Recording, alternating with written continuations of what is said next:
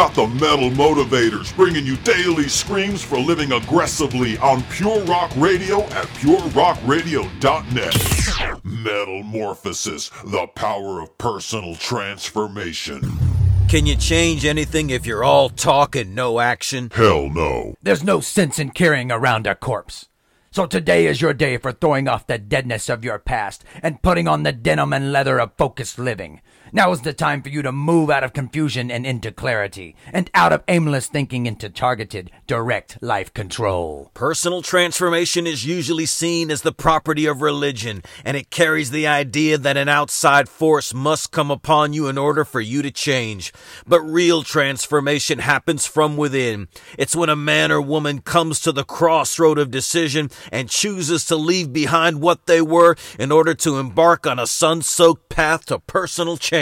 You might think you despise the way you are right now, or hate the circumstances in which you live, but unless you made the decision to change, there's some part of you that still loves the pain. More often than not, it's because it's all so familiar to you. In other words, your pain and negative circumstances are like family, and nobody likes to kill the family. This type of thinking is masochism. If you stay in a place that you hate, a place that causes you pain, then you get a wicked pleasure out of being there. Real transformation means leaving that place of pain, but that place of pain is what you call home. That's why we talk about our problems to everyone, but do nothing about them. We want sympathy, not advice. We want people to feel sorry for us, but we're not about to leave the comfort of our pain for a better way of life.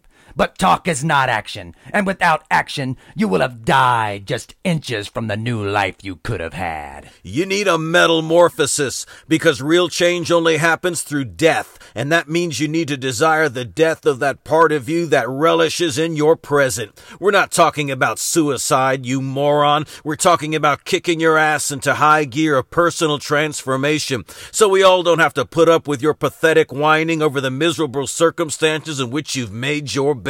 Coming out of your comfort zone only happens when you start seeing your comfort zone as a living hell.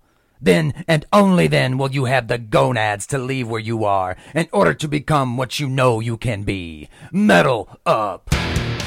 Metalmotivation.com. It ain't self-help, it's metal help.